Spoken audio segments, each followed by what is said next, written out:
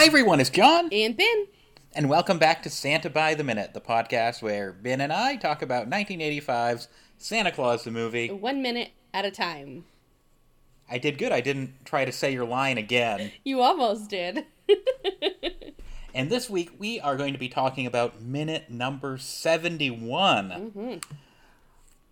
I know we've been saying this every week, but we don't really have a lot of movie left. No, we don't. We're pretty close. We're in probably the last third of the movie. If I'm going by the book. You know, I only have about a third of the book left. I mean, in our heads, I feel like this half of the movie is a lot longer, but I guess when you're watching it like this, it's going to fly right by. We're already in, Super Drive right now. We're going to be on Christmas Eve of 1984. Yeah, we are. Yeah, we are. It's crazy. In the timeline. Mm-hmm. By the time this minute ends. Yeah, it'll be Christmas Eve, 1984. I hope you're still keeping track of all these important milestones for our timeline. I know I haven't updated the timeline, but I have a note of them. So, don't worry. Everything is accounted for. So, before we begin talking about minute number 71, I do have to make a correction. You know, sometimes when you're doing a movie-by-minute podcast like this, you're so focused on those minute details that you kind of miss the big things that are right in front of you. Okay, so what did we miss? Okay, well, this is something I missed. You're completely innocent. Okay.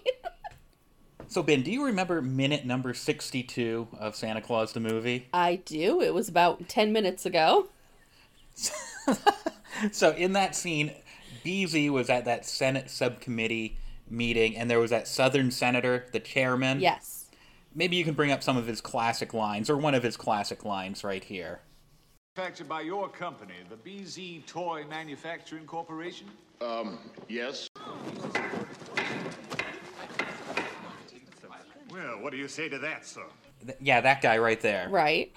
Now, I said in that minute that Wikipedia and IMDb gave no clue who the actor who played that character was. Right. Nobody called me out on it. No, we didn't get any listener emails or anything, but I was researching something else for upcoming minutes, and then staring right in front of me was the name Jerry Hart, credited as Senate Chairman. And it's like, has that always been there? It was right there on IMDb. It's like, has that always been there? I even jumped ahead in the video files, and sure enough, Jerry Hart as the Senate Chairman is credited in the end credits of this movie. So I have to apologize to the Salkins. I have to apologize to the listeners. And we have to give Jerry Hart his due right now. Okay, well, I don't think you need to apologize to the Salkins because they have left plenty of people out that should have been credited. So the fact that they got this one old white guy credited in their movie is not a big shock. So, well, we gotta give Jerry Hart his time to shine here on Santa by the Minute. All right, what did he participate in? Born in 1931, and he has passed away. He passed away in February of 2018 at the age of 86. Mm-hmm. He was a character actor whose first screen credit was in 1978, and he appeared on many BBC series that we've never heard of as Americans. Right. This seems very familiar, doesn't it? It's Yeah. like, oh, it's like every actor you talk about has the same background. I feel like in the UK in the 80s, they had like the stock company of like, oh, that guy. Mm-hmm. You're the professor and you're the nanny. They had one of those 3-ring binders, you know, with the sleeves with all their headshots, be like nanny, and then there's like 4 different pictures of this, you know, of very similar actresses that would play the nanny, and they just picked one of those 4. So most of Jerry Hart's credits, he obviously got into acting later in life, if his first credit wasn't until 78. Yeah. But a lot of judges, professors, ambassadors, politicians. But he has a couple of very significant credits, very small roles, but still very significant credits. He's credited as Rebel Force head controller in 1980's The Empire Strikes Back. Oh. So he managed to get into a Star Wars movie. Nice. He played Professor Stanton in 1989's Indiana Jones and the Last Crusade. Oh, okay. he was a fellow professor to Professor Jones. That's pretty impressive. Nice. Yeah, it is. And he also played the role of Herb in 1995's French Kiss. That was a movie starring Meg Ryan and Kevin Kline. I wasn't familiar with that, but I didn't know if that would No. ring any bells with you. No, it does not. And his last credit was as a board member in 2001's Jack and the Beanstalk, The True Story. Mm-hmm. That seems fitting that he'd go out playing another stuffy board member. A true story. How? The True Story. Oh, okay. The True Story, not Yeah. True Story. I was like, what? No, I am pretty sure that is not an actual true story. This was a Jim Henson Creature Shop production. Oh, okay. And without having seen it, I'm going to guess this is something from the Giants' point of view. Yeah. Where Jack is kind of like the troublemaker. Yeah, probably. So, anyway, that is the career of Mr. Jerry Hart, who has captured our hearts, Ben. See what I did there? Yeah, very clever. As the angry Southern senator. Yes. So, our minute 71 begins as it is revealed that the person carving the wooden elf figurine is Santa Claus himself. Big shock. Did you see that coming? I did. I knew it was coming. If the beard and the polka dot yellow pajamas didn't tip you off, but it is indeed Santa Claus. He's seated at a table in his and Anya's living quarters, and Anya takes a seat at the table. Oh my, an elf portrait.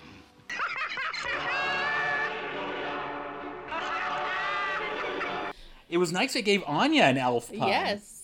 Patch and the elves can't have all the fun. Right. You know, Can't have all the puns. there's another one later on in the movie, later on in the minute from the book. Oh, I'm pretty I love sure. lost elf puns. I'm pretty sure it's in this minute.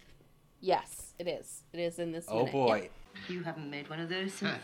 It's for Joe. And then Santa cuts her off. Well, I know the answer. Okay.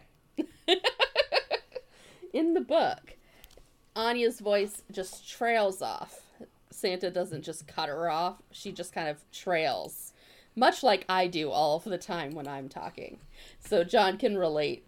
But it says here, her voice trailed off as a strange feeling, almost of unreality, filled her. Claus had not made a toy with his own hands since they had come here to the North Pole. More time... Holy cow. I know. More time than she could even clearly remember. Claus was carving a wooden toy elf, and she saw that he had lost none of his skill in the intervening centuries. In fact, his artistry seemed more remarkable than ever. He's been there for, what, thousands of years, and he hasn't made anything with his own hands. That's incredible. Yeah, I think we had it down to about 1,000 years. So he hasn't, like, picked up a piece of wood No. and or anything in that long. You're just overseeing the elves. Why was he so tired? I don't know. He obviously wasn't making any toys. Well, I know that one night a year would really take it out of you, especially if, it could last, like, I don't know how many years in our time. Well, I don't know, but I mean, he has 365 days to make up for it. We've already talked about this at length, Yeah. and how Santa could easily, take a breather. Right. The night's moving with him. He could take a nap Yeah. somewhere along the way if he needed to. It's not like he has to do it continuously. Yeah, it's not like a race against the clock, Santa. Right. So Santa informs Anya that the elf figure is... It's for Joe. He never got a present in his life, and he's too proud to ask for one. He makes me think what our son might have been like, Anya.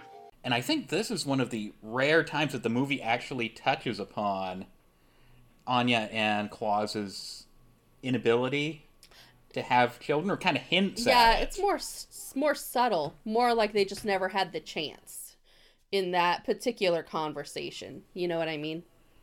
Because in the book and the deleted scenes and the comic book, it's brought up multiple times. It's brought up at the beginning, back at the village with little Elsa and all them. And it's brought up again at the end. It's made much more clear that Santa is intent on adopting Joe. But we'll get there shortly in about 30 minutes or so, 30 episodes. At this point, Santa turns the figure around and Anya notices that it looks very familiar. It's Patch. Oh, it's not Patch. Santa does a total dad thing. It's like, what? That's not Patch. What are you talking about? But then Santa has to concede that it does indeed bear a striking resemblance to Dudley Moore. Well, I guess it does resemble. My good old Patch. I personally don't see it. You don't see the Dudley Moore resemblance? No, I can see how they wanted to make it look like Patch. You know, he's sitting at the piano playing the piano like Patch does, but I personally don't see Dudley Moore in that. I never have. It was always like, I've never agreed with them that this looked so much like Patch that she could pick it out of a lineup, being like, oh, it's Patch. Like, it doesn't, it's, to me, it is not that. What the woodcarver has done is amazing. I don't want to take away from that. The fact that they could make an elf portrait like this is awesome, but I don't see that it's like, oh, that's Dudley Moore. It's impressive that Anya even knew it was an elf when it's facing away from her, instead of just a dude playing the piano. Yeah, well. It's like, oh, you're carving a figure of a man playing the piano. Yeah. But maybe that's the only thing he carves every once in 1,000 years, is an elf. Maybe. An elf portrait. If let's say if Funko made a recreation, like a vinyl figure recreation of this wooden figure, would you buy it? Yes. Even if you think it looks nothing like Dudley Moore? Yes. Now, the whereabouts, current 2021 whereabouts of this prop are unknown, but I would have to assume if it still exists, I have to imagine it was gifted to Dudley Moore. Yeah, I would imagine that it would probably be with the Dudley Moore estate somewhere. Or it was at some point. You know, who knows if after he passed away, if anybody was like, what the heck is this thing? You know what I mean? So if anyone knows the whereabout of Patch's elf portrait, be sure to let us know. Yeah. We want to make sure it's safe. Because going back to, tying it back to Indiana Jones, that belongs in a museum. Right.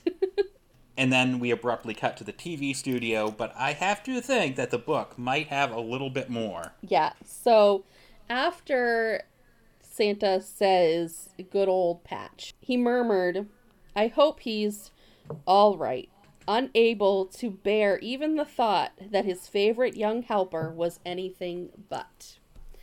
And then the book transitions into Patch was anything but all right.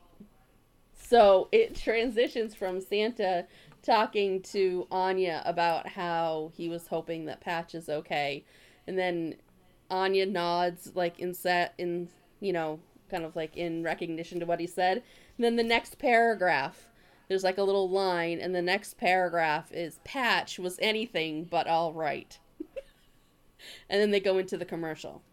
So yeah, it is a boom. It's a sudden cut from like nice and cozy North Pole with Claus and Anya to boom. It's big and bright and flashy and gaudy looking. Yes, it's like very tacky. This is what a BZ TV commercial set would look like. And I just want I want to point this out because I'm afraid I'll forget it. But in the comic book, while Anya and Santa are having this talk about the elf portrait, Santa has the TV on and he is listening, and it has like some chorus kids on the TV singing Jingle Bells while he is carving this feature piece. And then it's like, on a white horse open sleigh, and then he goes, oh, good old Patch, I sure hope he's all and then in the comic thing, it cuts him off and it goes straight to the commercial of Patch's lollipop. Well, that's which interesting. does not correspond to the movie or the book event way of things happening. This is purely comic book world has its own transition of things that doesn't relate to either one. So It takes place in the Santa Claus the Movie multiverse. yeah, it's a different way of things happening over there. It is a Marvel comic, It so... is. So let's try to untangle the timeline here. Okay. So we have Santa and Anya sitting at the table. I suppose that could be any time. Yeah. But this commercial, Patch said that he wanted it to air on Christmas Eve. So we have to assume this is Christmas Eve. And going over the footage, this commercial has to be broadcasting live. And it is. Oh, we have confirmation that it's broadcasting live. Yes, because here in the book, it says someone yells, places everybody, and then everyone kind of melts away. This is from Patch's point of view. Everyone kind of melts away off stage, and an announcer says, live from New York, presenting direct from the North Pole, that perky pixie, that nimble gnome, the elf himself, it's Patch. Oh, I love And that. then it goes into the commercial. Then it starts with Patch talking like he does on the movie. Now, before we get into the commercial, we do have to set up what is going on. Patch is having some makeup applied and his hair done by two women off to the side of the screen. I have no confirmation on this, but I would have to assume those were like the real makeup people on the set of the movie. Probably.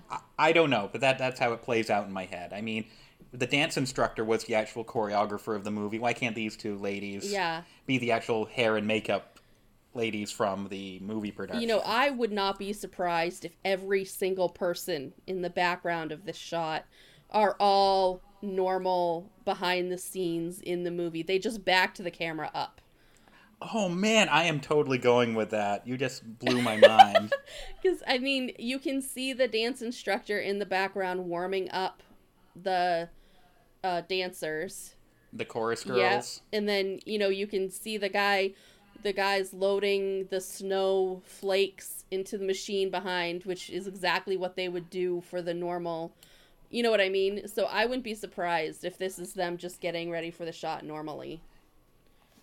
Is the choreographer in this scene the same one from the dance class? Yeah. Wow, I never noticed that. She looks like it. You don't get a very good look, but it's the same color hair, same body type. She's wearing the blue pants. Like, I'm pretty sure it's her. Wow. Oh man, I love geeking out every week over every minute of this movie. So anyway, Patch, you know, is a little concerned because the set that he's about to do his commercial on looks nothing like the North Pole. But Towser assures Patch that BZ knows what he's doing. I don't know about this. I mean, it isn't what the North Pole looks like at all. Look, BZ knows what he's doing. He knows how to grab the people. But man, take a look at that set. There's a giant green parrot on one side, and there's snow machines on each side. There's some snowflakes, like big cutout snowflakes dangling from the ceiling, and some balls of light. How would you describe those? Yeah, they're big. I mean, I think they're projections onto the wall. There is a very angry looking elf. I don't think that was intentional, but he looks angry to me. Like a giant figurine, like probably like a plexiglass figure of a elf. But he looks like he has angry eyebrows and his face is red. Yeah. It's Patch. He's like, oh, what are you doing in the North Pole? Maybe his nose puffy. It's puffy. Then there is a Christmas tree in the middle, and I never noticed till examining every inch of this frame that there's like a ball on top of the tree that reads Patch in like cartoony letters. In a puce circle. So it's like the puce pop on the top of the tree saying Patch. And I know it's supposed to be the Puce Pop, like a big prop version of a Puce Pop in a box in front of the tree. But all I see is the Target logo. Yeah, me too, because that's not what the Puce Pop even looks like. It doesn't have the rings like that. It's just a solid Puce Pop. There's no rings like the Target logo. And then a little further over, we have a giant figure statue of a snowman wearing a blue top hat and a red scarf. And then we have some other sort of animal bird thing. It's red, has like a red belly. Is it an owl? A rabbit? What am I looking at? It looks kind of like a rabbit to me. Yeah. But I don't know. I mean, like, the things on the side where his arms are look kind of like wings, so I wasn't sure what I'm looking at. But, Let me try to blow it up here. Even when they're doing the commercial and they like zoom into the commercial, you still can't really tell what that thing is. That snowman looks like, it reminds me of the snowman from that Billy Crystal movie. Was it Billy Crystal, the Jack Frost? Yeah. I think that was Michael Keaton. I don't think it was Billy Crystal. Sorry, my bad. It was very foggy back there in my memory banks. Since everything that we talk about on this podcast is connected, Yeah. you know how you brought up Michael Keaton and Jack Frost? Yes. The snowman in that movie, which, by the way, I haven't seen in a million years. I don't even know if I saw it in full. Yeah, I don't either. But the snowman in that movie was made by Jim Henson's Creature Shop. And this bit of trivia that I'm going to tell you, you won't be able to unsee it. Okay. Before the movie went into production, George Clooney was cast as the dad who becomes the snowman. And when the Jim Henson Creature Shop built the snowman puppet, they made it look like a snowman George Clooney. So it does look like him, though. I wasn't wrong. No, it does look like the snowman in this minute as well. Yeah. Okay, yeah, I do see a George Clooney in there. That's kind of funny. Like, we can't rebuild this puppet, even though we recast the dad. I mean, it's generic enough. Yeah, that, but you can tell what the Hensons were going for. Yeah, you can. That's funny. But anyway, I am glad that my memory banks did work well enough to be like, hey, that looks like the Jack Frost snowman. But anyway, that was a nice side tangent. That's why people tune in, for our side tangents. So, I have what Patch is thinking. Okay, go ahead before we move on to my next topic of discussion. Yeah, so while he is kind of having this conversation with Towser, Patch was thinking in his head, the whole commercial scene reminded him of a bad dream he once had after eating too much icicle ice cream for dessert. Ice cream? Yeah, he hated this commercial. Patch hated it. He didn't like it at all, and he was not happy about it. Well, one bit. We'll talk about it more next week, but you definitely get the vibe from Patch that he's not comfortable, at least, right, doing this commercial. Mm-hmm. How would you describe the costume that Patch is wearing in this scene?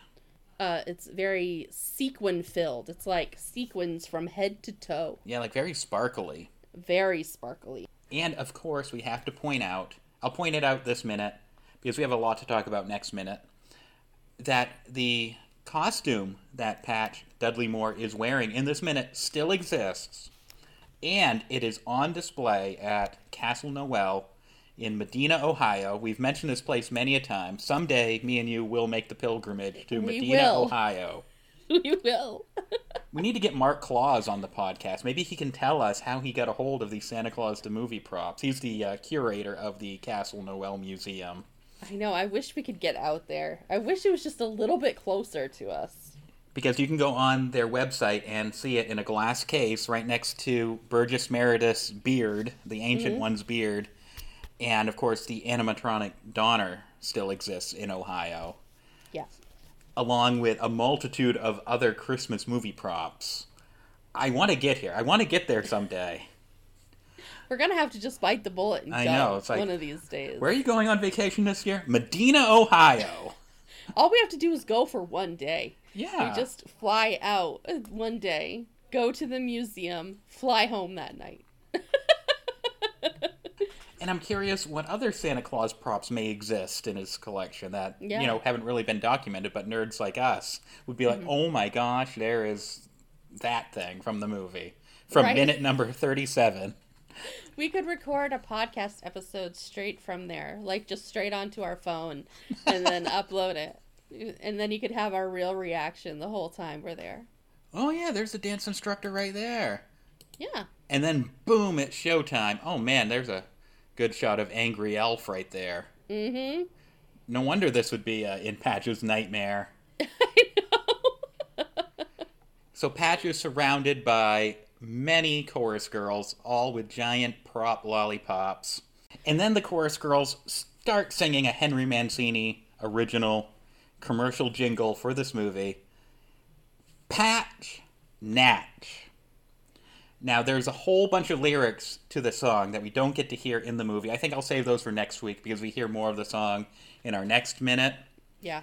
But I do want to say that it is called Patch Natch. That's what it's called on the soundtrack. Mm-hmm. Natch is like an old-timey word meaning, like shorthand slang for naturally. Mm-hmm. The subtitles for the movie say Patch Match. Mm-hmm. I don't know how the person who put together the subtitles landed on that. I don't know. I mean, maybe it auto-corrected. Autocorrect gets me every time. I gotta be honest, until we got the soundtrack CD, a couple years ago, I just thought they were just kept saying patch over and over. Like, patch, patch. I didn't know there was another rhyming word there. So I guess I can't rag on the transcriber of the movie too much. So I have a little bit of Patch's thoughts before he starts talking here. It's drawn out, but I'll do my best at kind of making it a little bit consolidated. But Patch is obviously not happy with what's going on, right? He's like, this is not the North Pole. So he took a deep breath and began to recite his greeting to children everywhere. But the words of Merry Greeting, which he had rehearsed for days now, seemed completely unfamiliar to him as they crawled up out of some hidden depths onto the screen of a teleprompter. Intended to reassure and guide him, he found to his frightened dismay that the printed lines were only leading him astray. The very poetic in this description. But first they went slow, so he was dragging out all of his words. Then they were going so fast that he had to try to catch up. And this is all before what we're seeing right now. So there must have been something before this that they didn't show on the movie. But it says here, this is the elf pun that I was talking about. So, BZ's venal manipulation had in one stroke reduced the once elf-assured Patch, who had been so certain that he was on top of the world, to a confused pawn in a game not of his own devising. So, Patch was all happy and, ready to bring down Santa Claus, proved to him that he could do the job. And then throughout the year, BZ has just whittled him down to not being very sure of himself at all. Mostly in this commercial, I think. Because it doesn't really come across anywhere else. I mean, to be fair to... it sounds weird, but to be fair to BZ, Patch has not put any thought into what his Something Special would have looked like, tasted like, what color it would have been. He barely knew what a commercial or the telly what's it was. Mm-hmm. It's like, what did he expect?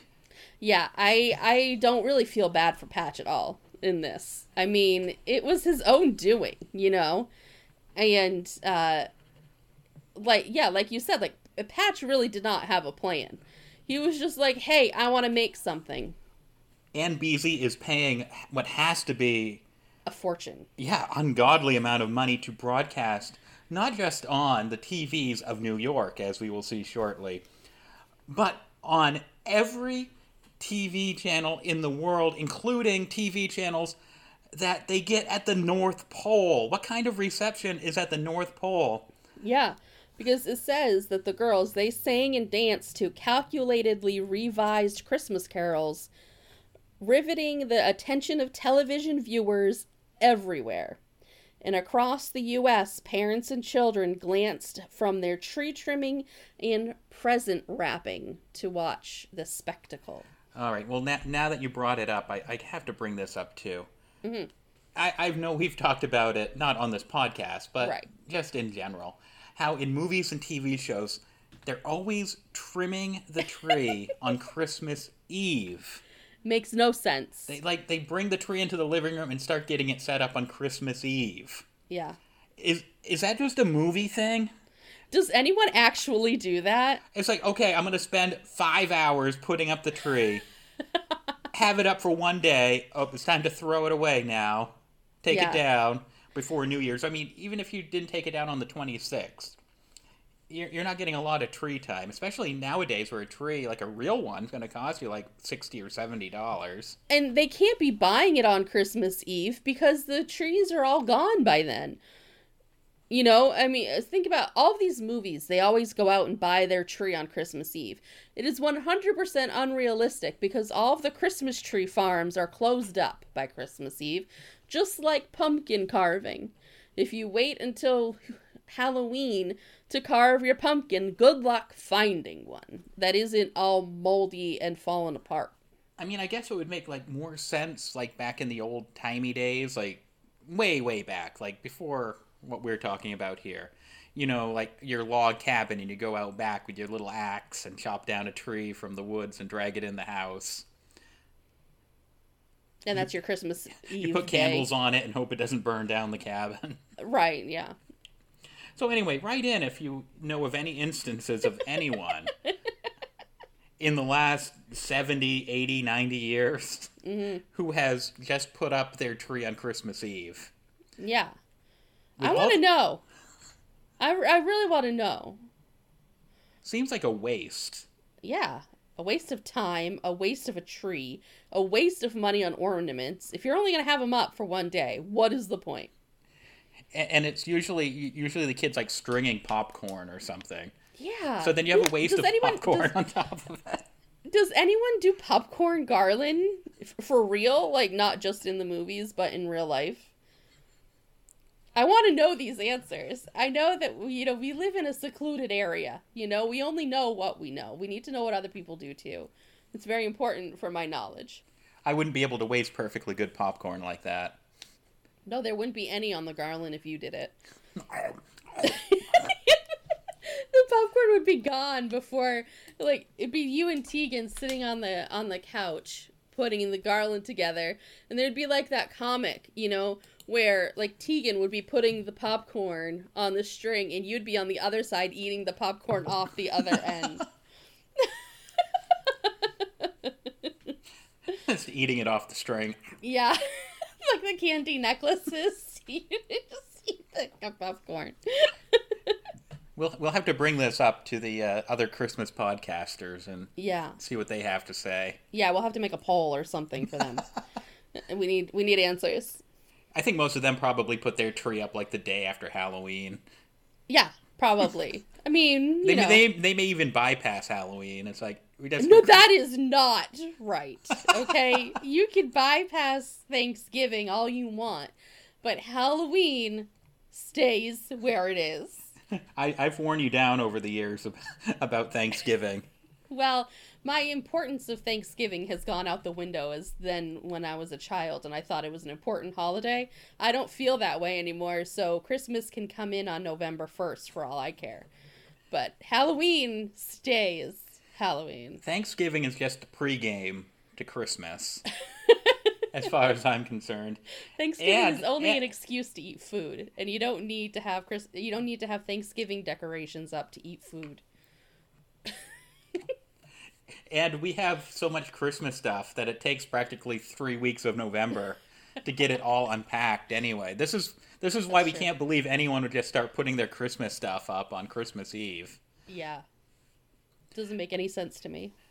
All right, so this was a 40-minute episode filled with a lot of side tangents. I was hoping to get these 2 minutes quick, but it's not going to happen. Oh my gosh, wait till next week. I know. Well, Ben, if anybody wants to tell us about their tree trimming habits, where can they find us online? You can reach us on Facebook, Instagram, and Twitter at Santa Minute, and you can email us santabytheminute@gmail.com. Ben and I post a brand new episode each and every Wednesday, and as always, you can listen to any one of those episodes For free!